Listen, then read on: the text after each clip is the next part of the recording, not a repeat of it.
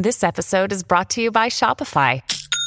Forget the frustration of picking commerce platforms when you switch your business to Shopify, the global commerce platform that supercharges your selling wherever you sell. With Shopify, you'll harness the same intuitive features, trusted apps, and powerful analytics used by the world's leading brands. Sign up today for your $1 per month trial period at shopify.com/tech, all lowercase. That's shopify.com/tech.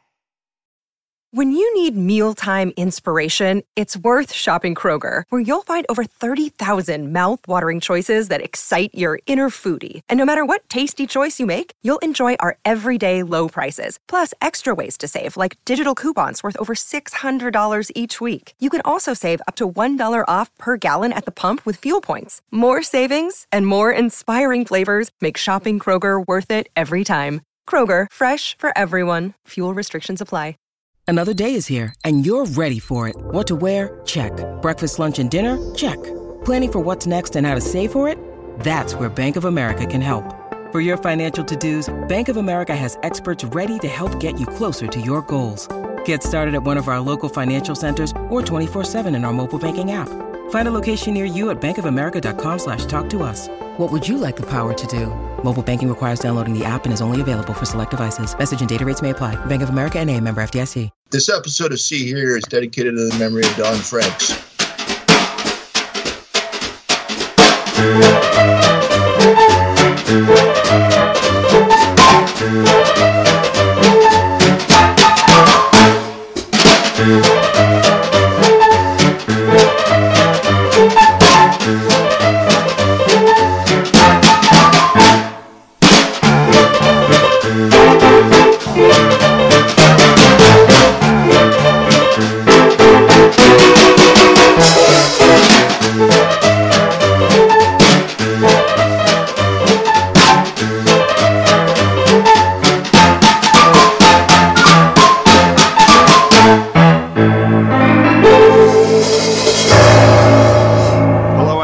Listen to episode 89 of the See Here podcast. Welcome. We're proudly part of the Pantheon network of music-related podcasts. My name is Morris. Thanks a lot. The film that we're going to be discussing this month is Rock and Rule, and I'll be joined by my wonderful compadres, Mr. Tim Merrill out in Brantford. Howdy, howdy. And Mr. Bernard Stickwell out in Bath. Hey there. We're going to be talking about Rock and Rule, and what we'll do now is we're going to go play the trailer and then we'll come back to be very conversive about this dystopian future type of film. What am I saying? We'll be back in a moment. Rock and Rule. Good band, hot music, the best of times. It could have lasted forever.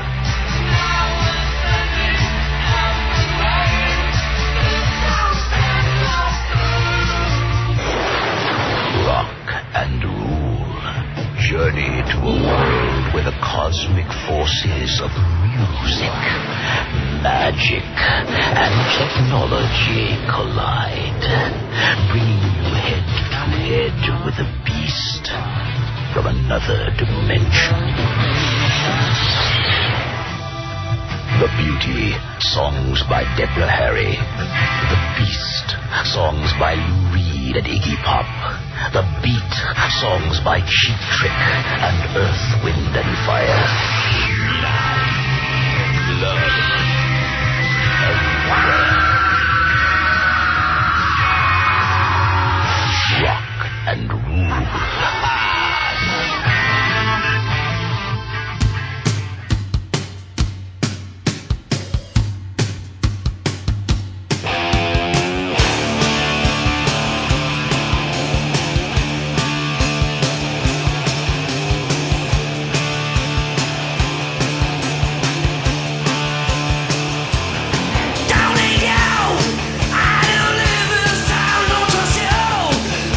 And we're back from break. Morris here, Tim there, Bernie somewhere else over there. And we're going to be talking about a 1983 piece of animation from the Nelvana studio in Canada. Rock and Rule, released in 1983, but for reasons that we'll get into, should have been released in 1982. Directed by a fellow called Clive Smith. written by Patrick Lubert, Peter Sauder, and script by John Halfpenny. The voices, and this is an interesting story unto itself. Don Franks as the character of Mock.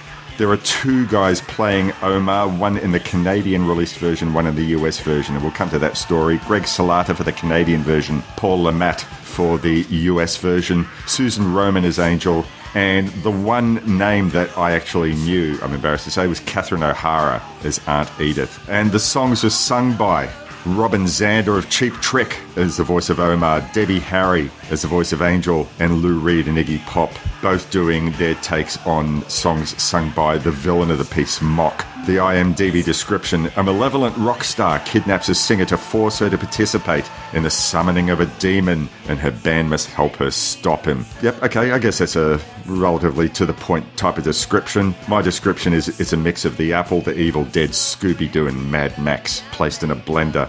Tim, you've loved this film for years, so I'd love to get your take on your history with it. Okay, Nelvana Studios was a studio that came out of the Toronto area in the late 70s, early 80s, and they produced a lot of animation for the Canadian Broadcasting Company, and then a lot of the early evolving cable companies that came up in Canada in the 80s. And I remember first seeing this as a kid, and I think it was either broadcast on CBC or TV Ontario, which was our government broadcast channel. And anyway, this is a film that's not seen, hasn't been seen by a lot of people. And I think that we've already done a little bit of animation, you see here, when we did American Pop. And there's the big elephant in the room, heavy metal, that we haven't hit yet. But this is one I think that, like I said, we said last episode, it was easily accessible on YouTube. And I think there's a real charm to this film. And it's edgy, but not that edgy. I mean, for kids, when we were kids at the time seeing this, we thought, wow, this is pretty hip. But then, other things came along that really blew this out of the water. Things like Lord of the Rings, when Bashki did Lord of the Rings, and we saw that later, and then heavy metal or some other animated features that really took our interest. But Rock and Rule, to me, this is basically Dante's story. This is a classic story done through a future era. That's a lot of fun, and I've always loved this film. Bernie, what were your initial thoughts? Was this your first time? It was, yeah. First viewing. Yeah. I very much like the aesthetic, the look and feel of the animation. You can put it in the same ballpark as, like Tim was saying, some of the Ralph Bakshi stuff, heavy metal and Lord of the Rings, and I guess even like Nine Lives of Fritz the Cat, things like that. And just the look and feel, it's got considering it was made in, 82? Apparently they started making it in 1979 and it was completed in 82. Right. For reasons we'll get into later, it didn't get released for another year or so. It's definitely got a kind of 70s sort of post-hippie rock and roll sort of psychedelic burnout kind of edge to that. And again, it's in the animation. It's slightly, I don't know what the word is. It's kind of a bit scratchy and rough and ropey, but at the same time, it's actually quite elegant and quite realistic. Some of the movements of characters and things like that. You could totally see this being another, if it was a little raunchier, you could totally see this as being one of the other episodes of Heavy Metal, almost. Yeah, absolutely. And I mean, you've seen Heavy Metal, Bernie, right? Not for years, but I have seen it, yeah. There's one episode in particular with Heavy Metal where they've got the two stoners on the big ship that are sniffing all the cocaine, and they've got the Everest robot, right? Well, the animation is almost totally on par with this. There you go. Yeah, definitely. So I'm a big fan of that aesthetic, just that kind of a sort of feeling and emotion that stuff from that period just seems to evoke in me. And it's all hand drawn too, which is precisely. You don't get that feeling anymore. No, you don't. It's a thing of the past now, isn't it? Most of it does look hand drawn, but there were some moments, like say for instance, when we're looking into the computer on board the ship, the one that's the HAL-like computer that's telling him Mock, as he's looking into that with that 2001 end of 2001 effect, there would have been maybe some fairly basic early computer animation or something that would have been machine generated. I can't imagine that was... It's a similar vibe, though, to something like Tron, isn't it? And it's not as advanced as that, but it's got, again, that kind of aesthetic. They were able to incorporate elements of that only just for like brief moments, though, because the technology really hadn't quite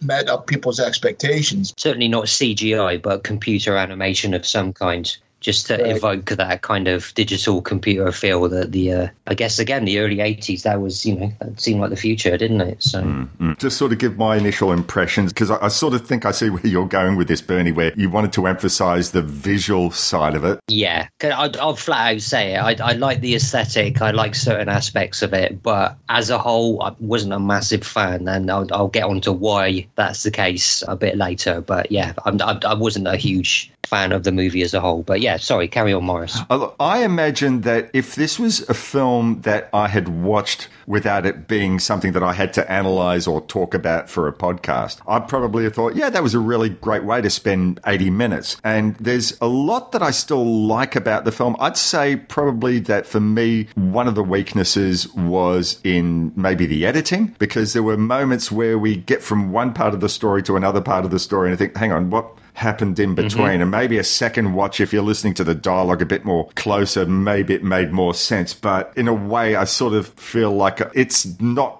I mean, it's a valid criticism, but it's for a film like this, maybe you shouldn't be making criticisms like that. I don't really know. To be fair, and this is not an excuse, but I mean, Nelvana, was kind of a fledgling animation studio when they came up with this, right? And the funny thing is that Canada always kind of got this kind of label that was kind of unfair in a way, that when films were put out in Canada, they were subpar. When anything was put out in Canada, it was subpar compared to America. It's like, you got the American version and then you got the Canadian version. We've gone through that for so many years.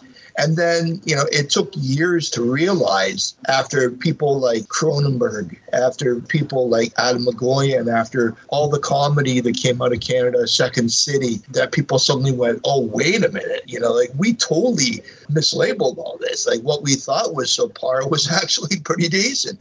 But I think that this came out of an initial fledgling animation studio where this kind of wanted to be one of the flagship things that they did, just to kind of put their mark out there. Because there were a lot of people from Nelvana that went on to work with Don Bluth and went on to work in Pixar. So it's almost like Nelvana was almost like a farm team in a way. Yeah, but I mean, look, I think is probably what Bernie and I would push forward on this. Our considerations with the film are not visual. And so like you're saying that these guys would go on to work with on an American Tale or something with Don Bluth or in Pixar. That's from the visual side of it. And no, what you're talking about is the plot and the editing and just the overall. Yeah. Words to the wise guy. Be nice or be dog food. I think this is where a little bit of the history behind this film is probably important to put into perspective, because I was watching one of those EPKs that they had on YouTube. I think it came out on the DVD edition of the film. Plus, also read a really lengthy interview with Clive Smith. And I think a couple of things that are important to take into account was that, one, the film was often written on the fly. They didn't work from a fully labeled out script. Now, that sort of thing might be common within the film industry, but for animation to be writing the story as you go, it seems to me almost unheard of, because everything's got to be planned out. So maybe some of the story weaknesses are in relation to that very thing being written on the fly.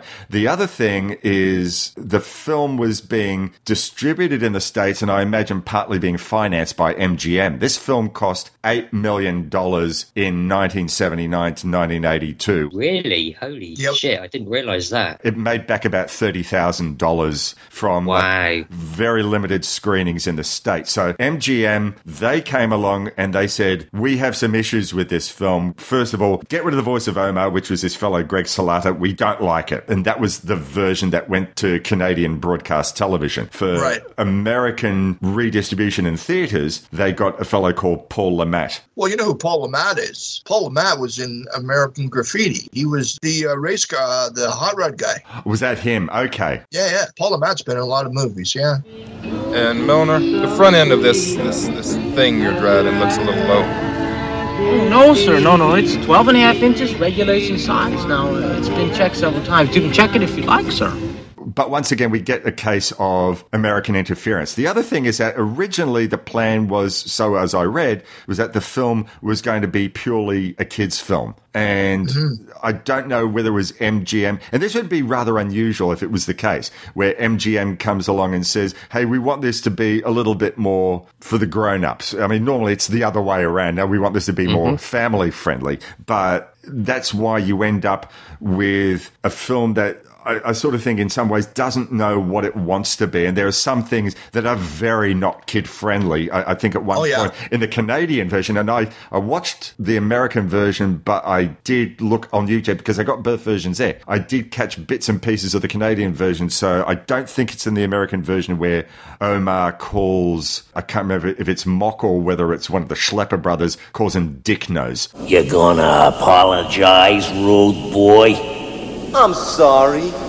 Dick Nose. No, it's one of the Schlepper brothers. Right. Okay. From the 1990s onwards, I mean, okay, I know that certainly in the early history of American animation, before Disney came and took over everything, there was a lot of stuff that was meant more for adults, but that was more because it was political satire or the like that kids would never get. And Europe has always had a history of animation being across the board for adults, but it's only because of Disney and Hanna-Barbera that they said, no, animation is purely a children's medium. And it's not like till you get to the 70s where Ralph Bakshi is making Fritz the Cat, and we spoke about American pop. Just coming back to Europe for a second, we spoke very early on in The Life of See Here, we're speaking about Allegra non Troppo, and that was an adult animation film. But for America, and when I'm saying North America, I'm sort of counting Canada as part of that, it's a rarity. So you get your anthropomorphic characters, you get the people who are supposed to be mutated rats, and so like you get the sidekicks in the band like Dizzy and Stretch, who look like they could be the wacky sort of Hanna-Barbera or Disney type of characters, but you get Mock, who's genuinely frightening, and you get acts of violence which are meant for the adults. So I think one of the problems is that the film doesn't always know what it wants to be. And for me, the highlight was a very adult scene, which we'll get to shortly when I want to talk about the music. Now for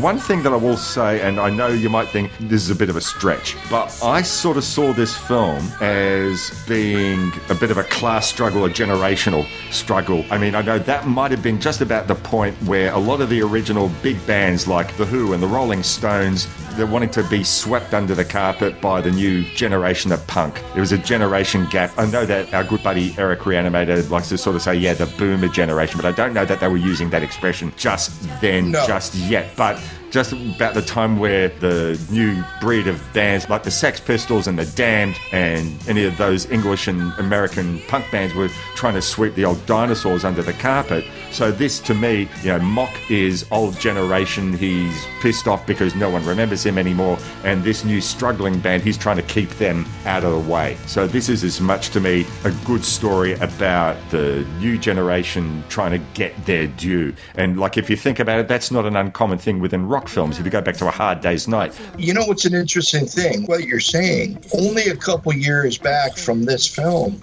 I think there's a real parallel to a See Here favorite, Phantom of the Paradise. Yeah, I completely get that. Yep. Yeah, because Mock is like trying to groom his plan, he's already made his deal with the devil, and he's trying to bring in the next generation of that. He's trying to lure Angel with promises of fame, but he has a more sinister plan for her. Just like with Swan, he's got a more sinister plan for Phoenix. 100%, absolutely. That's a great comparison. You can also, when you mentioned the apple earlier, it's a similar vibe there, isn't it? With the luckily I've managed to put most of the characters and events of the apple out of my mind, but I do remember the Like the evil guy in that, he's doing something similar, isn't he? He's trying to turn somebody into a star so he can use them for his own nefarious purposes, I think. Is that kind of right? I don't know. It's all like a dimly remembered nightmare. Look, you know what? Like you, Bernie, tried to put that film out of my mind. As I think I went and told you at the time, I had heart palpitations watching The Apple. I hated it that much. So in that way, this film is not comparable because I like this film. This isn't nowhere near as much of a mess and a misfire as that was. Do you know, I think this film is a classic example of a movie that if you saw it when you were younger, if you saw it at the right age, then it would have completely clicked with you. I don't want to assume here, but I get the impression this is the case with you, Tim, because you saw it at that right age. Oh, yeah. And it just slotted into your brain perfectly. What's interesting, I saw this, probably I was about 12 years old. Right, yeah. Around there. And it was I was too young for, like Heavy Metal magazine was just coming out. So the idea of animation being more than the whole kind of children's aspect of it was all relatively still new to me at that time. Yeah. Because, I think the most intense thing that I saw before this in terms of animation when I was young was being a kid and seeing Night on Bald Mountain and Fantasia. Oh, yeah. Right, yeah. And seeing the demon in that, and then going, holy shit, this is not for kids. Like, whoa, I didn't know animation could do this. And then seeing this on television. Actually, no, that's not true. I take this back because I saw this when I was at a way young age, when I was maybe about 10, was that Fantastic Planet. Right. Oh, sure, yeah. And then that was another thing going, wait a minute, man, animation can do this. Like, holy shit. Yeah. Thematically, the thing about something like Fantastic Planet is there's nothing that, I guess, from Western definitions of morality, so-called morality, there's nothing in there that we would say, oh, yeah, kids can't see. But, of course, it is raising some very adult themes in it. Right. Mm-hmm. But there's nothing you can't see in it. But just imagine if you'd watched rock and roll after having watched heavy metal. Heavy metal is not only subversive, thematically and violently, but, there's boobs galore. And rock and roll is just enough subversive if you'd not seen heavy metal before. Pardon me for being crass for a second, but I think heavy metal is just a 13-year-old male hard-on power trip. I agree. Just like the magazine, yeah. Right. Whereas rock and roll is not male-based. It's like they're just characters. And actually, one of the leads in rock and roll is Angel. Accept my offer. No, Mark. I couldn't leave them for anything. But it's her story. Yes. And so it's not a male-driven, she's not fetishized or whatever. Or she is to a point of where Mark starts to kind of lure her in. But I'm just saying, whereas heavy metal is that kind of like, oh yeah, like, yeah, man, this is not that at all. And I think that's why with rock and roll, it kind of has a wider audience. The Angel character, I feel for her because the villain is a megalomaniac and the so-called hero, if you want to call that, he's a narcissist.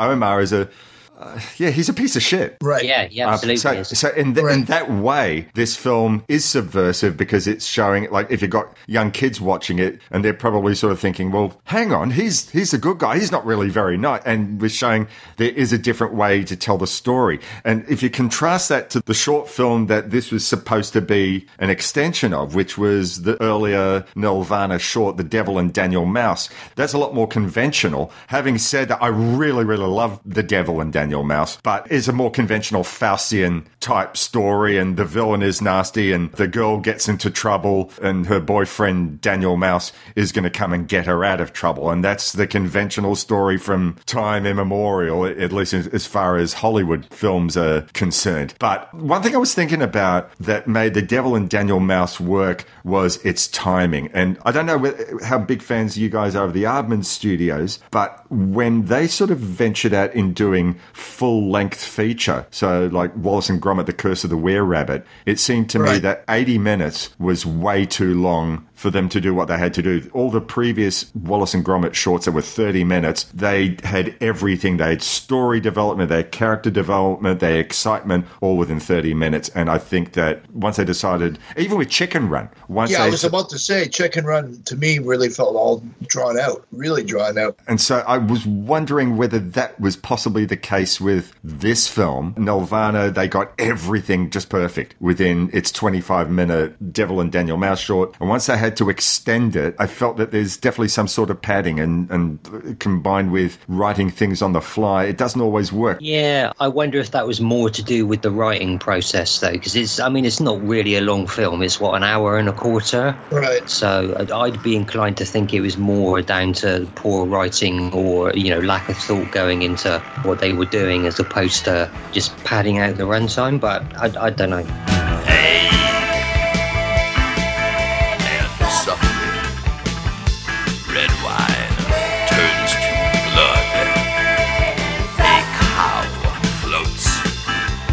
Upside down in a river of mud, the skull of a goat makes love to you. You're my doll. I found one thing really interesting in this interview that I read with Clive Smith. So his history of animation before coming to Canada and creating Nelvana, his background, he started out learning to play the piano. He was a working musician. He played on stage with the Bonzo Dog Doodah band. That absolutely fascinating. He was mates with Roger Spear at art school because all the great British musicians of the 60s, they all came through art school. So I imagine that had something to do with affecting his sense of humour. And he worked on another film that we've covered on the show. Yellow Submarine. Correct. He originally sort of got taken up by a group called Group 2 that were subtended by King Features. So he had some work on the Beatles animation series. And I've got the book that was written about the Beatles cartoon series, and it lists the credits for every Beatles animation episode. And I was hoping to find Clive Smith's name in there, but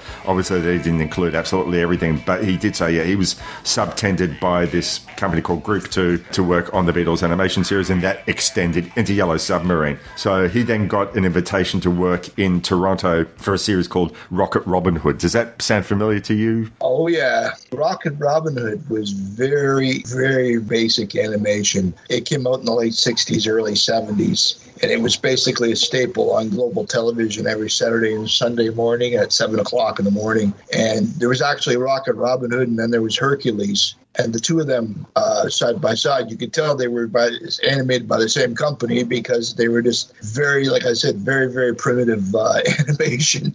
But for a kid, we were just enamored with all that shit. We loved it all.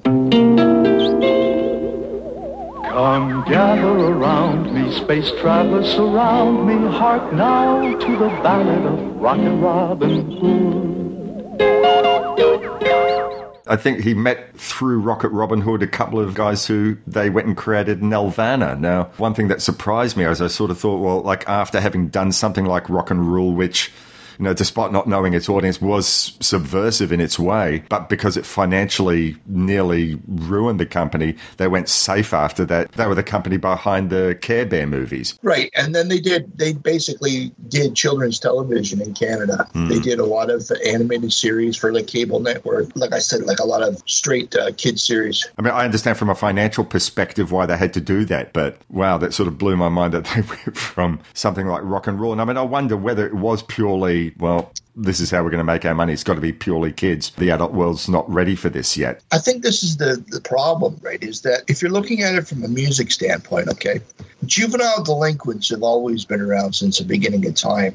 And when you've always kind of had those bands that people try to garner towards young people, like when the Stones first came out, the dirty long hairs and that kind of thing, right, where you could always attract teenagers, or you'd always knew that you had that age bracket. Whereas with animation, they thought they might have tried to make something edgy for kids, but nothing like that had really been done before. Right. There wasn't anything aside from what Bashki was doing with Hard X. The gap between Rock and Roll and Coonskin is massive. Like I said, there's nothing that had ever been done before, so they really couldn't, and like you say, they didn't know, whether or not to play it for kids or for a younger audience. It's just that kind of gray area.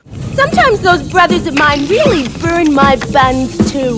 They keep this place locked up tighter than a hummingbird's tweet.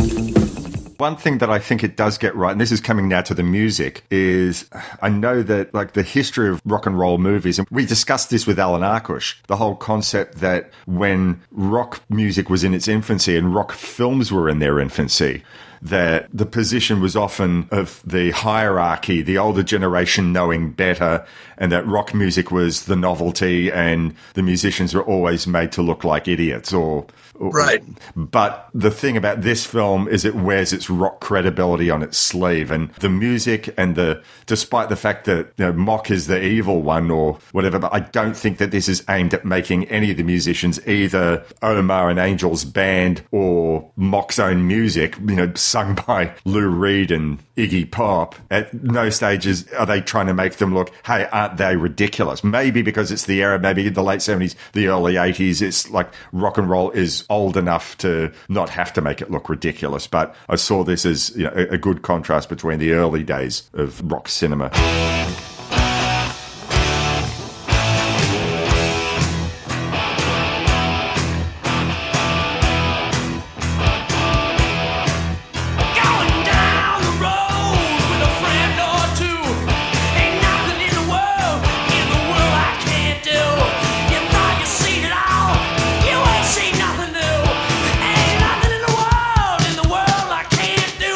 Which leads into the question about the music itself. I really like this as a soundtrack, but sort of want to go around the table, and did either of you guys sort of have any favourites? Did you pay much attention to the music? I mean, Tim, you've seen, this has been a long time part of your life, so Bernie, first impressions, did the songs do anything for you? They were fine. I was kind of, I'll be honest, I wasn't even aware that Iggy Pop or Lou Reed or Deborah Harry or Cheap Trick were involved with this. So that kind of got me at least vaguely excited. They were fine. None of them were like made me sit up and really pay that much attention. It was like, oh yeah, that sounds like Lou Reed singing. Yeah, this is all right. And that one's obviously Iggy. But beyond that, not really, nothing too special. I mean, not bad, but not really memorable either. I mean, maybe if I sat down and listened to the soundtrack a few times. Although, actually, technically it's never been released, has it, the soundtrack? I don't think it ever got released as an album. I mean, it would be locked up in rights hell forever, but somehow the whole soundtrack is available on YouTube. You can, every song. And it's not like it's just sound like someone's gone and extracted it from their copy of the audio of the film. It actually sounds like the songs as they would be released on a record or a CD if it was available. Yeah, so I spent some time sort of going through that song list and really enjoyed it. Well, here's a funny thing. When bands donate a song or whatever, for example, like to compilations or fundraisers, sometimes it's usually like a B-side or a castaway track, and they don't really put a lot of effort into or getting behind the songs. But I find with this, like that song that introduces Mock, like Lou Reed, I'm Mock and thanks a lot. I think that's a great song. It is. It's not a throwaway. I think that, like Bernie says, there's nothing stellar, but again, there's nothing that's shit either. Mm-hmm. And I think, and I think that some of these tracks, I'll never say no to Cheap Trick. And with Iggy around this time, if you know anything about the history of Iggy Pop, he'd show up at a kid's party in clown paint. It's a decent track. Like all of it is. I want to mention two of my highlights. One of them, you've already gone to mention. My name is Mock. My name is Mock, thanks a lot. I know you love the thing you got. You've never seen the likes of me. Why, I'm the biggest thing since World War III, girls. My name is Mock, thanks a lot. You think he's acting, but he's not. My name is Mock. The thing I like, not just that it's a great song, but it works in the context of the film, because we're getting, I guess like in a musical, we're getting some information here and we're getting a real assessment of Mock's character. Lou Reed just sounds so great. And to be honest with you, the song sounds like it could have fit in on an album like Sully Can't Dance or the Blue Mask. And I actually think that he was using the band that he had at the time, and I think like 1982 was the Blue Mask. So it actually sounds to me like it could have fit in on that album. The reason I love it, it just sounds so snotty. It's just that's Lou. Well, look, I'm going to ask you something here, because this brings in something with the song and something with the visual, because that bit where he's singing the song, it's this really little psychedelic visual trip that's away from the story of the film. We see Mock in the background, and he's moving and he's strutting around, and it made me wonder if their original plan for calling him Mock would have been Mick, because he's moving around like Mick. He's moving around like Mick Jagger. Yeah. I'm listening to the lines of the song. He's saying, "I'm the biggest singer since World War III," and we get the girly singers in the background singing. You think he's acting, but he's not. And I wonder if that's a jibe at Mick Jagger himself. Right. Yeah, he does have that primping and prancing. That's definitively Mick, for sure. I'm going to compare it to another song because from another film that we've actually covered on the show as well. I love it when we get a film where the villain proclaims himself and says, "Hey, I'm the bad guy and this is what I can do." It made me think of Mean Green Mother from Outer Space, great Levi Stubbs, because there he's singing, "Hey, I'm the Mean Green Mother from Outer Space. I'm bad. I can do all sorts of shit and you better watch yourself." Yeah. I'd love to know how much of that is a thing, but there must be tons of other musicals where the villain comes out and says, the good guy never says, "Hey, I'm the good guy and this is why you should like me," but it seems to be a villainous sort of thing. But yeah, anyway, great song, and I loved how it's incorporated in the film. The other thing that I loved in the film, and like as you were saying, Bernie, you got your interest up when saying, "Oh, Lou Reed's in this, oh, Iggy Pop's in this," and I was like, what? And then the final list of credits, a band that we haven't mentioned there yet, was Earth, Wind and Fire. Right. Yes, yeah, of course, yeah. Their song Dance, Dance, Dance. Let the fun begin. I'm so glad to see you, and I'm hoping that you feel the same. So come on and dance. Just to dance with you is my only intention.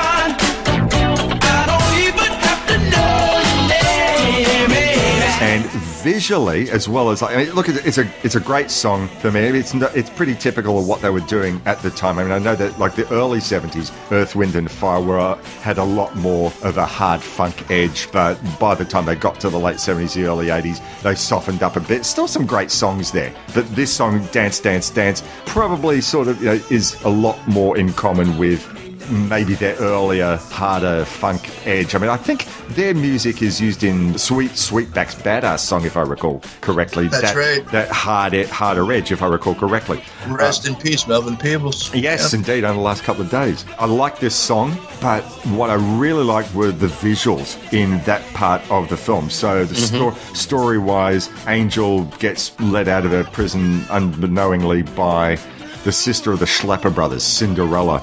And they say, "Come on, girl, let's go have some fun at a nightclub." And all these little things, it's you get, and this is another thing where you sort of think, yeah, this isn't made for kids. So you get Cinderella squirrel gripping her dance partner, who looks a bit like John Waters. Patron of the club is snorting the contents of an hourglass. Tight dresses are worn with nipples showing, and there's a dope fiend with kaleidoscope eyes and a box of uppers and mushrooms and needles floating about the place. So you're sort of wondering whether they're thinking, yeah, we want to make this family, but what can we get away with? And if it was only going to be shown on Canadian television at the time, then before the advent of VCRs being a common thing, maybe they thought that they could get away with it. I don't know. But it looked like Studio 54. And it was really authentic in that regard. So the mixture of that dance music, and once again, this is not a throwaway track from Earth, Wind and Fire. That's the other thing, I guess. The music is diverse. You get your sort of all-out ballsy rock from Cheap Trick. You get your sort of new wavy song from Deborah Harry, Iggy Pop and Lou Reed doing their thing in this dance number. So the music is not made for one group of music lovers, and I really, really love that about it. I found it interesting that Debbie Harry was a part of this, because you got to think, 79 to 82 is probably when Blondie were at their peak. And one could argue the case that perhaps Lou Reed and Iggy Pop and Cheap Trick weren't the stars at this point that they were in the 70s. So to have someone like Debbie Harry at the peak of her career involved in this, I mean, I would assume expectations for this must have been pretty high. Obviously, they're spending that amount of money, and they're able to get someone like Debbie Harry to sign up to do this. Then, yeah, expectations must have been high. Well, actually, Chris Stein from Blondie also co-wrote the song. Yeah. But see, the other thing is that, like, she obviously had an interest in doing some acting because, I mean, when did Videodrome come out? And Union City Blue, I think, was it? Yeah, Union City. Yeah. That came out about 83, 84. That came out roughly a little after this. Right. And Videodrome's what, about 85? Actually, no, might be before that. 83, same year as this. So she was all over the place at that point, yeah. So this is less about her getting involvement in some little kids film. This is like, hey, would you like to do some acting? Would you like to do some voice acting? Would you like to contribute a song and be the voice for this character in a piece of animation? And I imagine that, wow, to be immortalized on the big screen in this way, wow, that's pretty exciting. So I think it's less about doing anyone a favor. I mean, all of them, Lou Reed, Iggy Pop, they were all doing cinema at the time. And the other Lou Reed film that I can think of probably about from this time was where he's playing the part of the sleazy record producer in One Trick Pony. Was Iggy Pop doing any other cinema at this time? I don't think he was. No, actually, no. I mean, well, Repo Man. Oh, of course. What was that, 84, wasn't it? Repo Man. So yeah. I mean, a lot of musicians, once they get to a certain stage, they're frustrated actors. Then you get actors that are frustrated musicians. Well, some of them pull it off. Like, Ade Edmondson and Hugh Laurie. They were musicians to begin with who just fell into acting and then came back to music. Johnny Depp, anyone? Yikes. Yikes. Sorry, can I just digress quickly here? Actors becoming musicians. Michael C. Hall has this band called, do you know Michael C. Hall? He's the guy who played Dexter. Yes. Well, we actually discussed him in Hedwig and the Angry Inch because he played Hedwig on the, I don't know if it's a Broadway version or a Los Angeles version, but yeah, he did it on stage. So a very good singer. Well, he's got a indie band called something, Visit to the Butterfly Museum or something like that. And they're terrible. They're so bad. I couldn't believe it. I thought, is this some kind of like piss take or something? Is it supposed to be some kind of, do you know what I mean? Sort of joke or satire or something? Wink, wink, yeah. But apparently not. Apparently they're a real life band. And they're terrible. Oh, man. Terrible. Wow. Yeah, they're called Princess Goes to the Butterfly Museum. And as a public service to all you see here listeners, I'm going to tell you right now, just don't listen. don't give them any money. Just steer clear, seriously. Just let him act instead. I think a reasonably good singer based on like the little bit of film footage that I saw from the stage production of Hedwig. He can carry a tune, don't get me wrong, but oh my God, how bad is the tune, So, yikes. I'm sorry, Michael, if you're listening, but need a bigger bucket to carry that to. Oh my God! Need a Lord. skip. Need a bucket with a hole in it. Sorry, I totally derailed you there, Morris. Carry on with your thought if you can remember what it was. Oh, it's the derailments that make the show interesting. We've got to discuss a lot about the technical side of it and maybe plot shortcomings and the like, but I think we're probably of a mind that overall it's still quite an enjoyable, watchable film. But Bernie, what was it about the film that you would say that was positive? Like a story, a plot point? Was there something in there that you thought, yeah, this is actually quite good, I'm engaged with this? Well, I'll be honest with you, it's what I was saying earlier, just the general aesthetic, some of the animation, the look and the feel. The songs aren't bad, but other than that, and as I was saying as well, if you'd have come to this when you were younger, then it would be easier to overlook a lot of the stuff, which I just found intolerable was probably too strong a word, but just very grating. And a lot of that relates to, again, as you and Tim were talking about, just the tone of the film, the way it can't decide whether it's for grown-ups or for kids. And subsequently, you've got the two other band members, who I can't remember what they're called. Stretch and Dizzy. Yeah, both super annoying sort of kids' cartoon characters, just terrible. And the same with was it the Schlepper brothers, Mock's henchmen? Right. Just awful. Just, if you were 7 years old, you might find it funny. And there was just the policeman they keep bumping into and stealing his car. There's just too much of that for me to kind of get behind it, really. I can't get behind that! I'm a grumpy, negative, miserable old fart, and I find it difficult not to see the bad things, and unfortunately, at this point, the bad certainly outweighs the good. You're the Robert Christgau of the team, right? I guess I am. Yeah, I offer no apologies. No, I am what I am. You don't have to apologize, Bernie. And I mean, like, that's just it. I mean, I had my Ishtar moment. Sure. So, well, yeah. Again, I'm not making excuses for this film in any way, shape, or form. But I think what's interesting with animation is that it's hard enough to keep straight motion pictures, timeless, or to kind of maintain that time or to achieve that timeless quality, But with animation, I think it's even harder to really create art that's timeless. And I think a lot of stuff is just so dated so easily and so quickly. I was going to say, it's interesting that you say that, because this is dated, but it is in kind of a positive way. I mean, currently, that kind of 80s aesthetic is actually fairly popular with the younger people again, isn't it? It's coming around again. And certainly at this point, I mean, looking at this film, yes, it's very much of its time, but I think that's one of the positives about it. Maybe in 10, 20 years' time when it won't quite feel like that, but certainly currently, I think that's one of the stronger things it's got going for it. So right. What you were talking about, Morris, about the, how it was almost like Studio 54.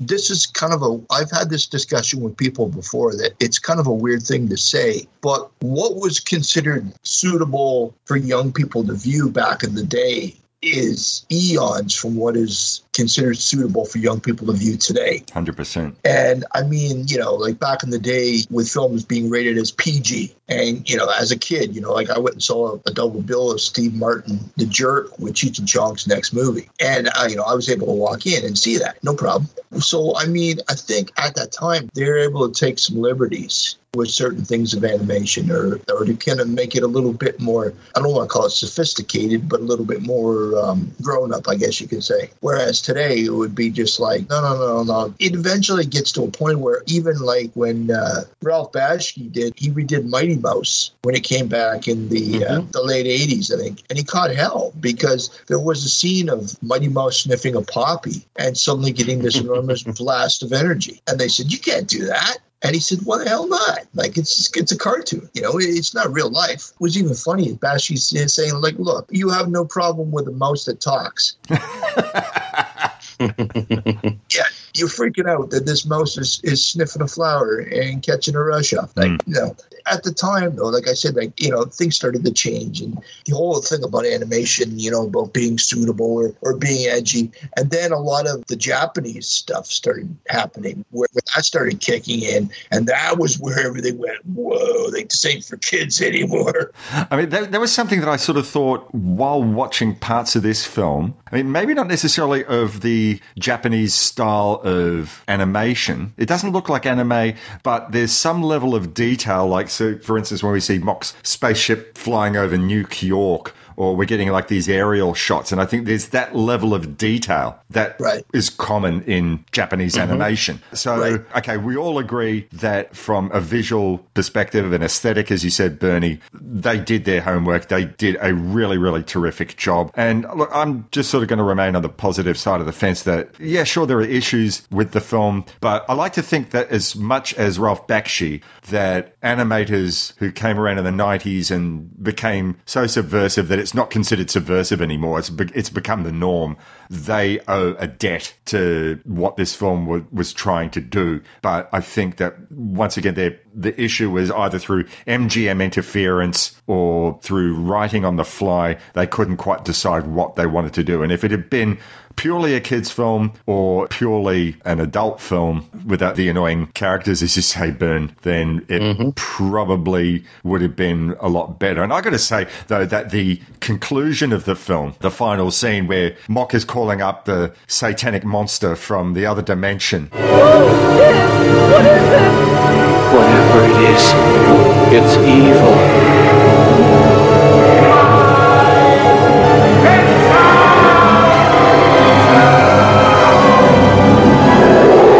That is actually pretty spectacular. That is fantastic.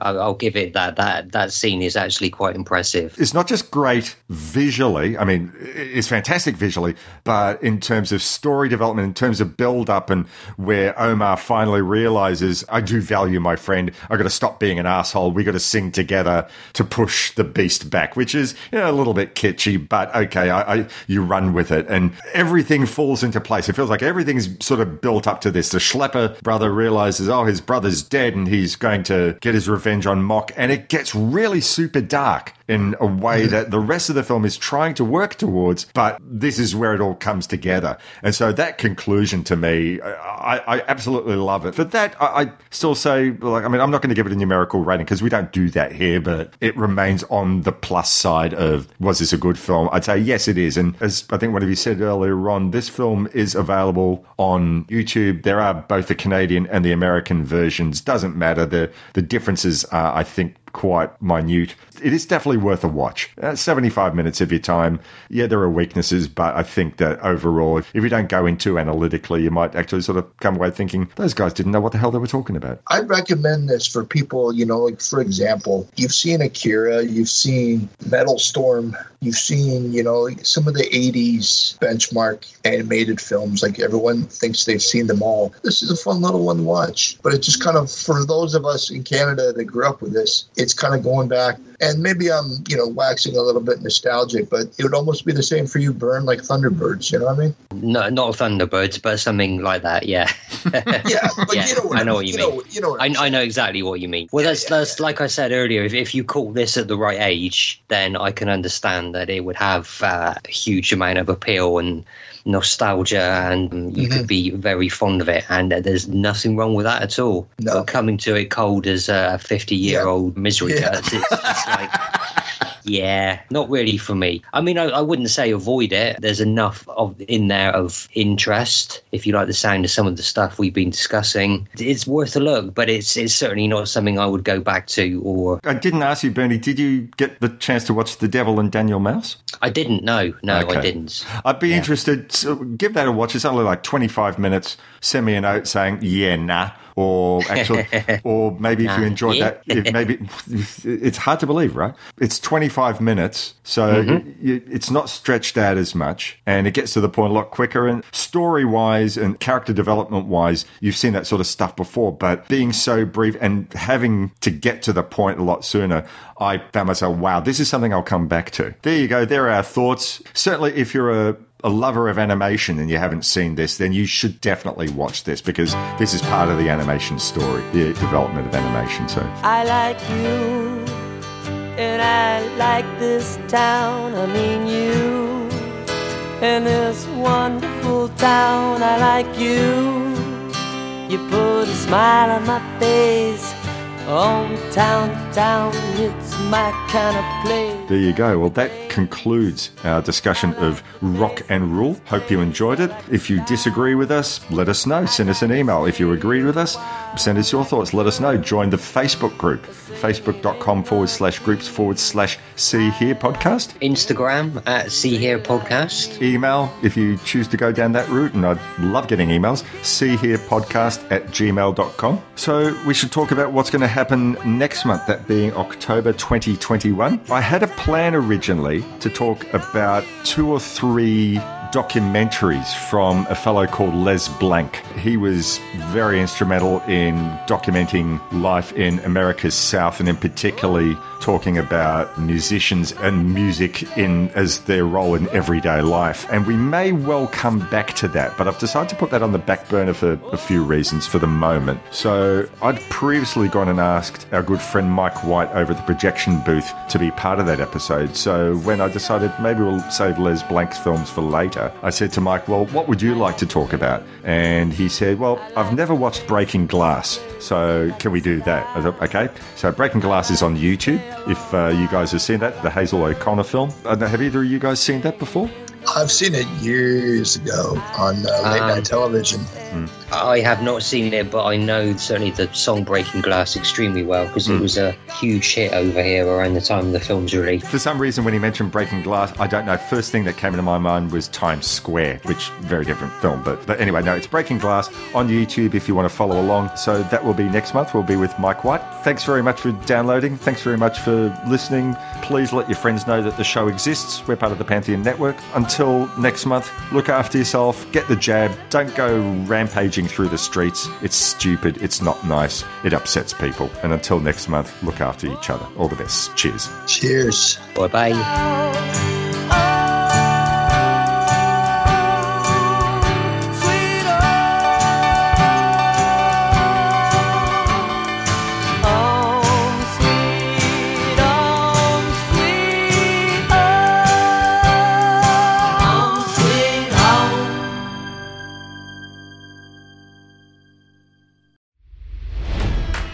It's NFL draft season, and that means it's time to start thinking about fantasy football. FantasyPoints.com features industry-leading experts and prognosticators using proprietary hand-charted data to help you score more fantasy points. FantasyPoints.com is the place to go for whatever kind of fantasy football you play. Whether you play fantasy football, daily fantasy sports, or do a little bit of everything, Fantasy Points has the meticulously researched content to guide you to victory. And why wait for the fall? Fantasy Points also covers the new spring football league, the UFL. Join the guru, John Hansen, Scott Barrett, Joe Dolan, and other massive names in the fantasy football universe with an exclusive offer. Use code Pantheon for 15% off any Fantasy Points package, including the all-in package, with access to every article, tool, and data nugget that Fantasy Points has to offer. That's FantasyPoints.com and code Pantheon for 15% off at Fantasy Points. FantasyPoints.com, code Pantheon. Score more fantasy points.